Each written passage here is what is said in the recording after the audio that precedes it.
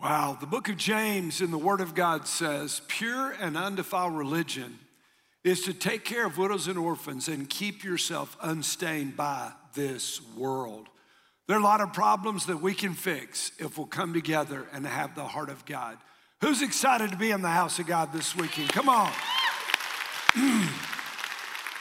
Was that video not incredible of that Marine coming home last weekend? Wow, that was just off the chart. I've seen it a bunch of times. It gets me every time I watch it. Last weekend, Pastor Zach preached an incredible message about beginning with the end in mind. And in every area of our lives, if we will start with the end, it's going to be better. When you get in the car, you know where you're going. When you go on vacation, you know where you're going. It's just better in every aspect. So if you missed last weekend, whether you're a parent or not, it's an incredible weekend to go back and check and see how we can mark other people, how we can make a difference, how we can see our homes in a place of peace and purpose in God's presence. And so it's imperative that we get it. But last weekend, it was a moment where Jordy and JL were in, two of our staff kids were in spotlight, and the words of Jesus in Matthew 25, which is at the great white throne of judgment, were spoken. And it's in the book of Matthew. We're going to go there in a few minutes if you want to turn there. But we've got to begin thinking as we raise our kids. Listen, helping them score more touchdowns or make more A's does not necessarily set them up for life. Discipling them to love the Lord their God with all their heart, soul, strength, and mind will put them on the path, because God's favor is a force in his people. Amen? And so it's incredible that not just for our kids, but beginning with the end in mind helps. It's just critical as our calling as Christ followers to know where we're going. As spiritual mothers and fathers, we are already marked right now to make a difference. In our theme verse in this series out of Ephesians chapter 4, verse 30, and do not grieve the Holy Spirit by whom you were sealed, marked for the day of redemption. We are sealed for service. So in the last 3 weekends, we've been on a journey called Family-ish, and we're talking about how to make room for God in your heart and in your home. Shouldn't our homes be a place of peace and purpose? Shouldn't they? We know the devil's launched an attack, but we've got the weapons to overcome. So one of the truths we want you to wrap your heart around this weekend is making room for God in your life and in your home should actually help other people belong. Because we don't live in an island unto ourselves, so there's people in and out of your home, in and out of your life. Maybe this weekend you're curious about God, or you're new to faith. We're super stoked you're with us. Maybe you're still not sure about the church in general. I get it. I got it. We're thrilled you're here, no matter how you grew up, no matter what your family was like or is like. I'm telling you through the Word of God, you can have peace and purpose in your home regardless of what today looks like. It is the will of God. Somebody give the Lord a shout of praise. So welcome, Faith Promise, all of our campuses. We're super stoked you're with us. Man, all of you that are in person, if you're online and you're on the beach somewhere having vacation, we're bitter. We're just going to go ahead and tell you right now, we're here on Memorial Day weekend worshiping God. Go ahead, have fun on the beach. I hope you get sand fleas. So I'm just kidding. Come back rested, man. Come back excited. Now, the rest of us who are going to go on vacation this summer, man, take your Faith Promise family with you. Think of this. 52 weekends a year. That means 52 30-minute sermons. That's 26 hours. That's one day out of 365. So how many of those can you miss? I want to challenge you to take us with you, and whether you're in a condo or Airbnb, wherever, and plug it in and the family just worship together. Also, one of the things that I think helps us the most is our prayer gatherings on the first Saturday of the month. That's at 9 o'clock at all of our campuses. It's live and online. I want to challenge you to connect as we put God first, as we make room for him, as we ask God to use us, as we ask God for his favor. This year is finding God's favor. That's our theme. And we believe the scripture is clear that God's favor is already at work. It's already there. The question is, are you actively seeking his favor, or are you just hoping it falls in your lap? Our theme verse, Psalm 90, verse 17, may the favor of the Lord our God be upon us, can confirm for us the work of our hands, yes, confirm the work of our hands. So all that are in favor, say aye. Come on, man, God's favor is a force, and I love it. It's already at work. We just got to see it. And one of the ways I want to challenge, you've heard about it a ton, but we just keep reminding you. Last weekend, our student pastors and our kids pastors did part of the message at all of our campuses. And can I tell you, they will not stand accountable for your children. They are your children. And you'll be held accountable for how you raise and disciple them. So we partner with you. Summer Fun and Movement are two ways that we try to connect families and keep them. They're preventative ways to keep your family engaged spiritually. Now, preventative is the work for the weekend. In all my years of ministry, I've noticed something about believers and non-believers alike. We love intervention over prevention. So what's the difference? Well, I'm so glad you asked. Let me tell you. Remember the Gatlinburg fires, or maybe my mom's whose house burned down last year, or maybe a neighbor, but somebody's house burns, we leap into action. We get people over there, we help clean, we bring them water, we give them gift cards because they don't have any clothes. We move in. We try to make sure they have a place to stay. That is intervention. And feels good, doesn't it? It's sexy, you're making a difference. Everybody loves it. Come on, are y'all with me? We all feel good about it. Prevention is not nearly as easy as intervention. It's not as sexy, it's not as rewarding. So what is prevention? Well, I'm so glad you asked. Prevention is buying smoke detectors for your neighbor before their house burns. It's training the kids and the family to have a fire evacuation plan. It's actually making sure they have fire insurance. It is making sure that it's going to the house looking for fire hazards. Nobody wants to sign up for that. That's not cool. That's not sexy. That doesn't make me feel good. But prevention has a far greater impact than intervention, because prevention, your neighbor's house never burned. They didn't lose everything. Their lives weren't completely just altered. Think about your health, your body. 10 out of 10 doctors agree, and doctors don't agree on anything. But 10 out of 10 doctors would agree that preventative health, like exercise and diet and eating good and taking care of yourself and getting good rest, is better than waiting till you're sick and then going to the doctor. Are you with me? Everybody agrees with that. So prevention is better than intervention, but we say around here, we're raw and real. So we're about to get more raw and more real. If you're ready, say I'm ready. So let me ask you, let me think. Let you think with me. All the recent shootings in East Knoxville and Austin East. We had families at Faith Promise that got together, prayer walks and gatherings, and man, the whole community flooded together. They came with donations and what can we do to help? And you know what? Everybody had all the best intentions in intervention. Nothing wrong with that. We should do that, amen?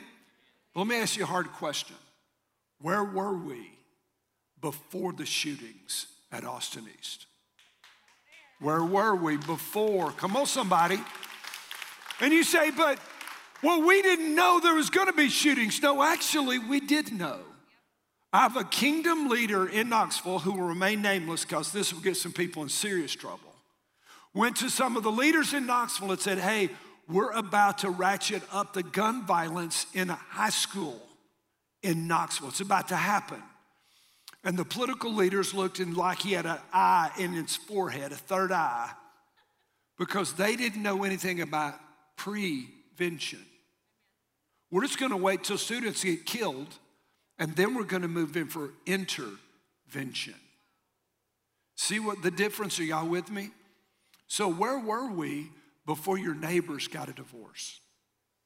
Where were we before a family and friend fell into addiction that ruined another life? Where were we before children or women were forced into the sex trafficking industry? Hey guys, ladies, our God behind bars, where were we before you found yourself before a judge and incarcerated?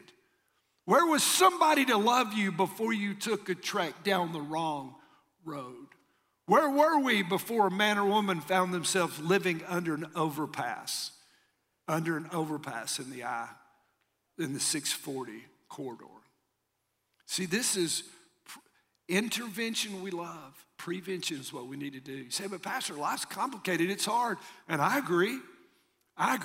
So what can we as Faith Promise, what can we do? What can I do? What can we do in prevention? There's so many people, there's so many problems. What can we do? How can we possibly make a difference? So if you're new, you're not gonna remember this, but last February, or February a year ago, 2020, about 10,000 of us promisers gathered downtown for the 25th anniversary. Y'all remember that? It was incredible.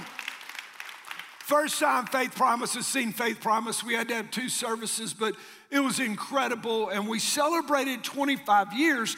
And then I took some time to set the vision for the next 25 years. And I laid out some initiatives that I think this congregation, this love movement can make a difference in. And one of them was this: no child without a family.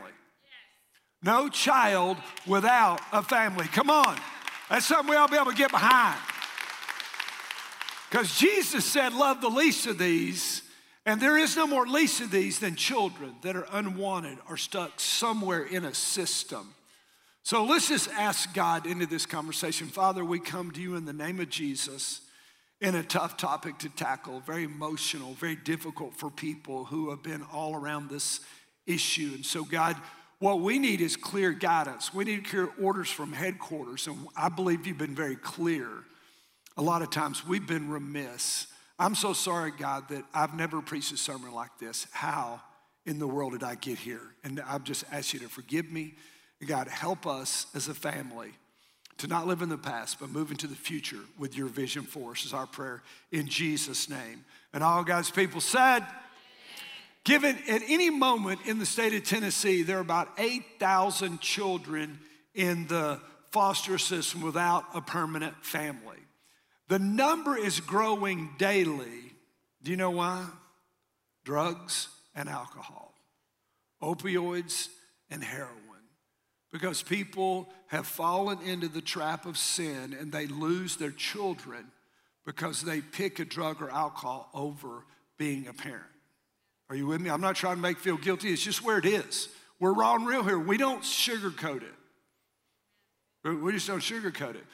And so fostering those children is one of the only options that those kids have. Now, the primary goal of fostering kids is not adoption. A lot of us may be confused on that. It's actually providing a home until a permanent home can be found where those children can belong.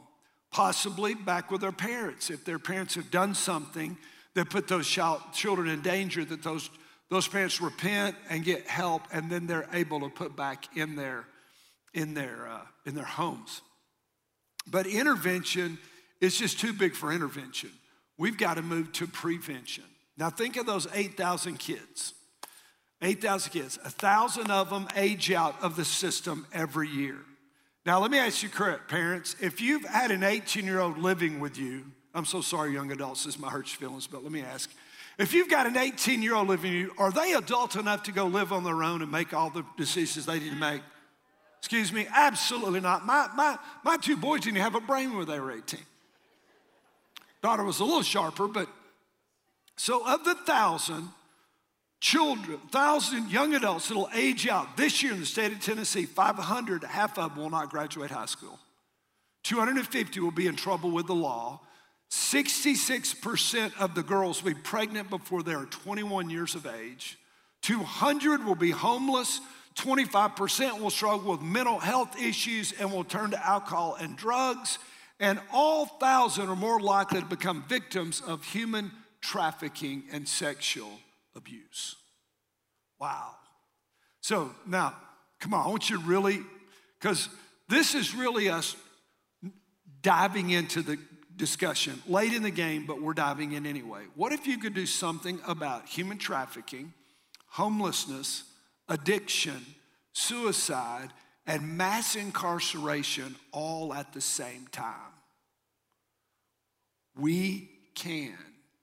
We can do something if we will take care of children that don't have families, children without a place to belong. So would you do something? Because I believe we can. Amen, I believe we can. Jeremiah, speaking in a wicked day in Israel, says this in chapter 5. Roam to and fro throughout the streets of Jerusalem. And look now, take note, and seek in her open squares if you can find a man. If there is one who does justice, who speaks truth, then I'll pardon her. I'll pardon the people if you can give me one righteous man. Verse 28, they are fat, they are sleek, they also excel in deeds of wickedness. We've gotten very good in America at deeds of wickedness, haven't we? We've just got professional. They do not plead the cause of the orphan, that they may prosper. They do not defend the rights of the poor. Shall I not punish these people, declares the Lord, on a nation such as this? Shall I not avenge myself? Because they're living so contrary to the will of God. Now, the most at-risk group in the state of Tennessee, bar none, is the unborn. Are you with me? No recourse, no help. That's the second most at-risk group are children without families. And they need somebody that's going to help them find a place to belong, not just another intervention. We need to make room in our lives and our homes for prevention. I'm not asking everybody to adopt. I'm not asking everybody to foster. This is what I believe. I believe that we face some problems in our society that are solvable if we work together. The problem is we hate each other so much in America today, we can't work together. Churches fight churches, whites fight blacks, rich fight poor, uneducated fight the educated, the left coast fights the right coast. We're so divided that we can't deal with an issue. Are y'all with me? That's why I quit listening to the news, because they make me hate other people. I can't do anything about it. It's rarely true. I don't care if you're a CNN worshiper or a Fox worshiper. Are you with me? All right, come on. So for 4 years, we listened to Donald Trump was a demon from hell from CNN, and we're going to get 4 more of Fox. That President Biden is a demon from hell. I'm just choosing. I'm opting out of that. I'm just opting out. Because there are problems that we can solve if we can get together. And so at Promisers, we've got families who have adopted or are adopting, incredible. We've got families that are fostering, incredible. And one of the ways that we want to help our current foster families, we want to help our current foster families find a group so they can be supported. Now there's a family that our North Knoxville campus, the Wheats. Daryl is Knox County Sheriff's deputy, has been for a long time. They fostered about 15 kids. They adopted 8 of those kids. We told the story of Ebony at our 20th celebration. Ebony was at Beaumont Elementary, and we were back then trying to connect with elementary schools to help kids read, because if you can't read by the time you're in the 3rd grade, they build another prison cell, because that's where you're going. So we began to raise about 50, 75 people that would go over to Beaumont Elementary and mentor a kid once a week. And Daryl's wife went over there and she got paired with Ebony. Ebony's mother was already deceased, and then her father was murdered. And so Daryl's wife went home and said, hey, there's a little girl at Beaumont Elementary. Doesn't have a mommy, doesn't have a daddy. We're going to be her family. And they adopted her. Ebony is a godly young woman. She is not a statistic. She is a victor. She is not a victim. She's an overcomer. Incredible. We got staff families that are fostering. I know at our Farragut campus, Daniel and Sarah took in 6 children. 6. I can barely handle Michelle's 3. They took in 6 kids. Way to go, Daniel. Way to go, man. Come on. Great job. So do me a favor, because we want to learn how to support you. Again, I'm beginning the discussion. We're not finishing. We're beginning with the end in mind. So if you have ever or you are now currently fostering at every campus, would you stand? Just go ahead and stand where you are. Just go ahead and stand. Go ahead. I got you. Go ahead. Come on. Stand up. Stand up. Now, here's the deal. Go ahead and stay standing because we're going to pray for you, but there's a QR code coming up. We just want to know who you are. So, Father, we pray for those that are standing at every campus who have opened their homes to children who are struggling, who are lost, lonely, and left out, who are experiencing rejection at a level no one should ever. And God, would you bless these folks in Jesus' name? And all God's people said, so there's a QR code on the screen. If you are currently fostering, do me a favor, get your phone out. This QR code is going to come up again and again because we're now just beginning. If you're fostering, take your phone out, hit your photo, hit your camera app, zoom in. There's a 3-question survey. We just want to know. We want to help you find a group, and we want to come alongside you to pray for you and help you. Amen? So we want to be there. So come on.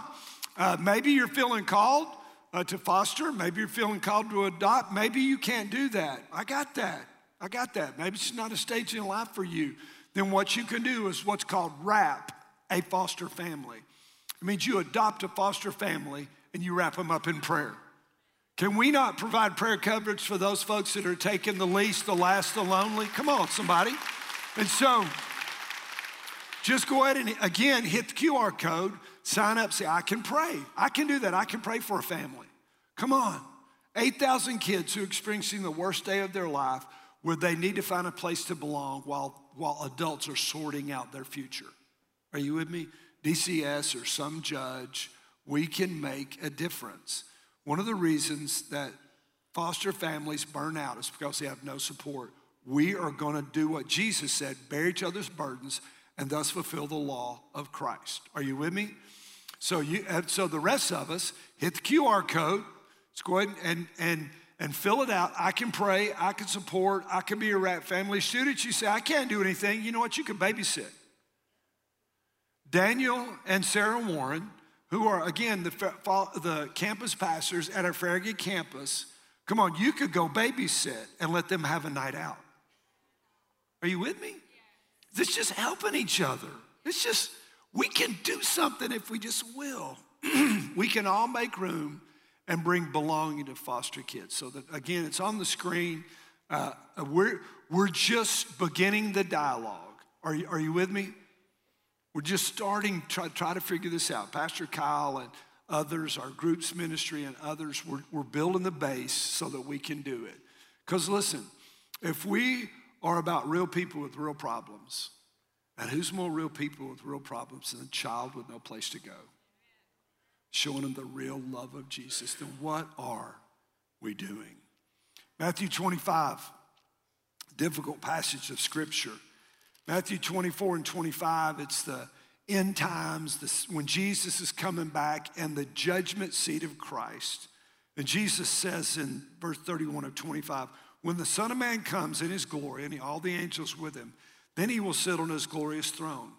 All the nations will be gathered before him. Everybody that has ever lived. The dead will give up the dead. The sea will give up her dead.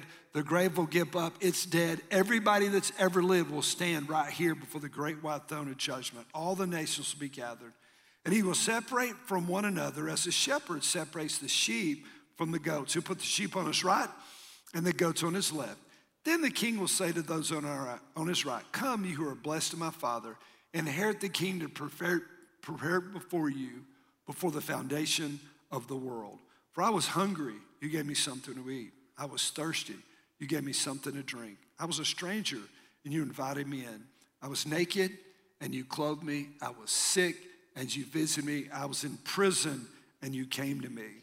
Then the righteous will answer him and say, Lord, when did we see you thirsty and give you something to drink. A stranger invites you in, naked, and clothe you. What are you talking about?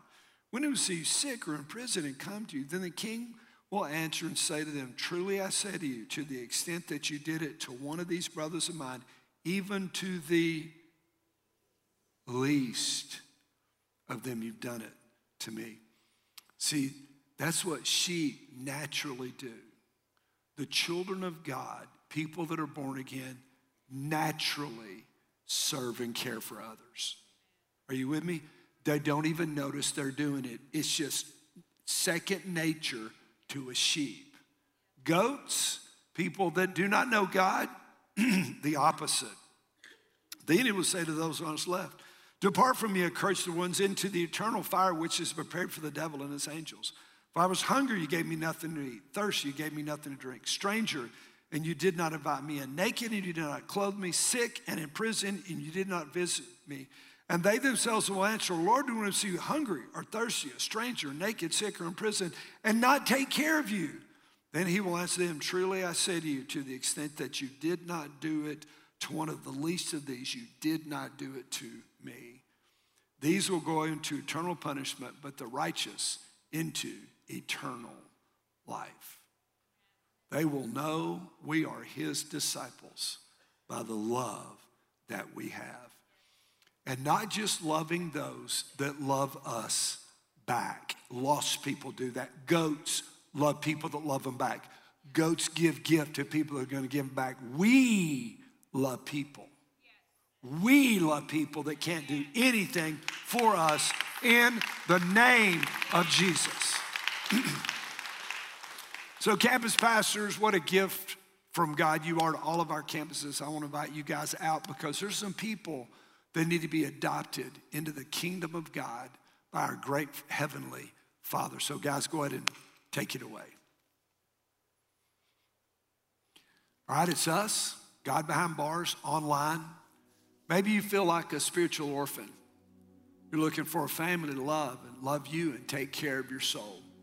Good news, we serve a Father who wants to be your Father and wants you to be a part of a spiritual family. He said in Ephesians chapter 1 that God predestined us to adoption as sons and daughters through Jesus Christ to himself according to the kind intention of his will. He said in John 14, Jesus did just a few days ago in our Bible reading plan, I will not leave you as orphans, but I will come to you. See, the cross and the resurrection, the payment of our sins was so God could adopt us into his family. Not a regular adoption. A small child doesn't have any real say-so. In this adoption, as you want to become a child of God, you have all the say-so. God's opened the door. The question is, will you walk through it? Would you rather live your life as you've lived it, or would you rather have your sins forgiven, adopted by the Father, given a purpose, given peace and favor that the world can only hope? Then God's open for business. Anybody thrilled? Come on, church. So I'm going to lead us in a simple prayer. We're going to pray this prayer out loud with you, even though many of us have already begun a relationship with God. We love him. I did almost 40 years ago. Hadn't gotten over it yet. It's incredible. If you're ready, we're going to pray with you. So with every head bowed, every eye closed, come on, let's pray this simple prayer. Dear Jesus, thank you for wanting me, for dying for me, coming out of the grave. I repent of my old life. I put my faith in you. Save me. I ask for the gift of salvation, forgiveness, and adoption. Show me how to care for those around me.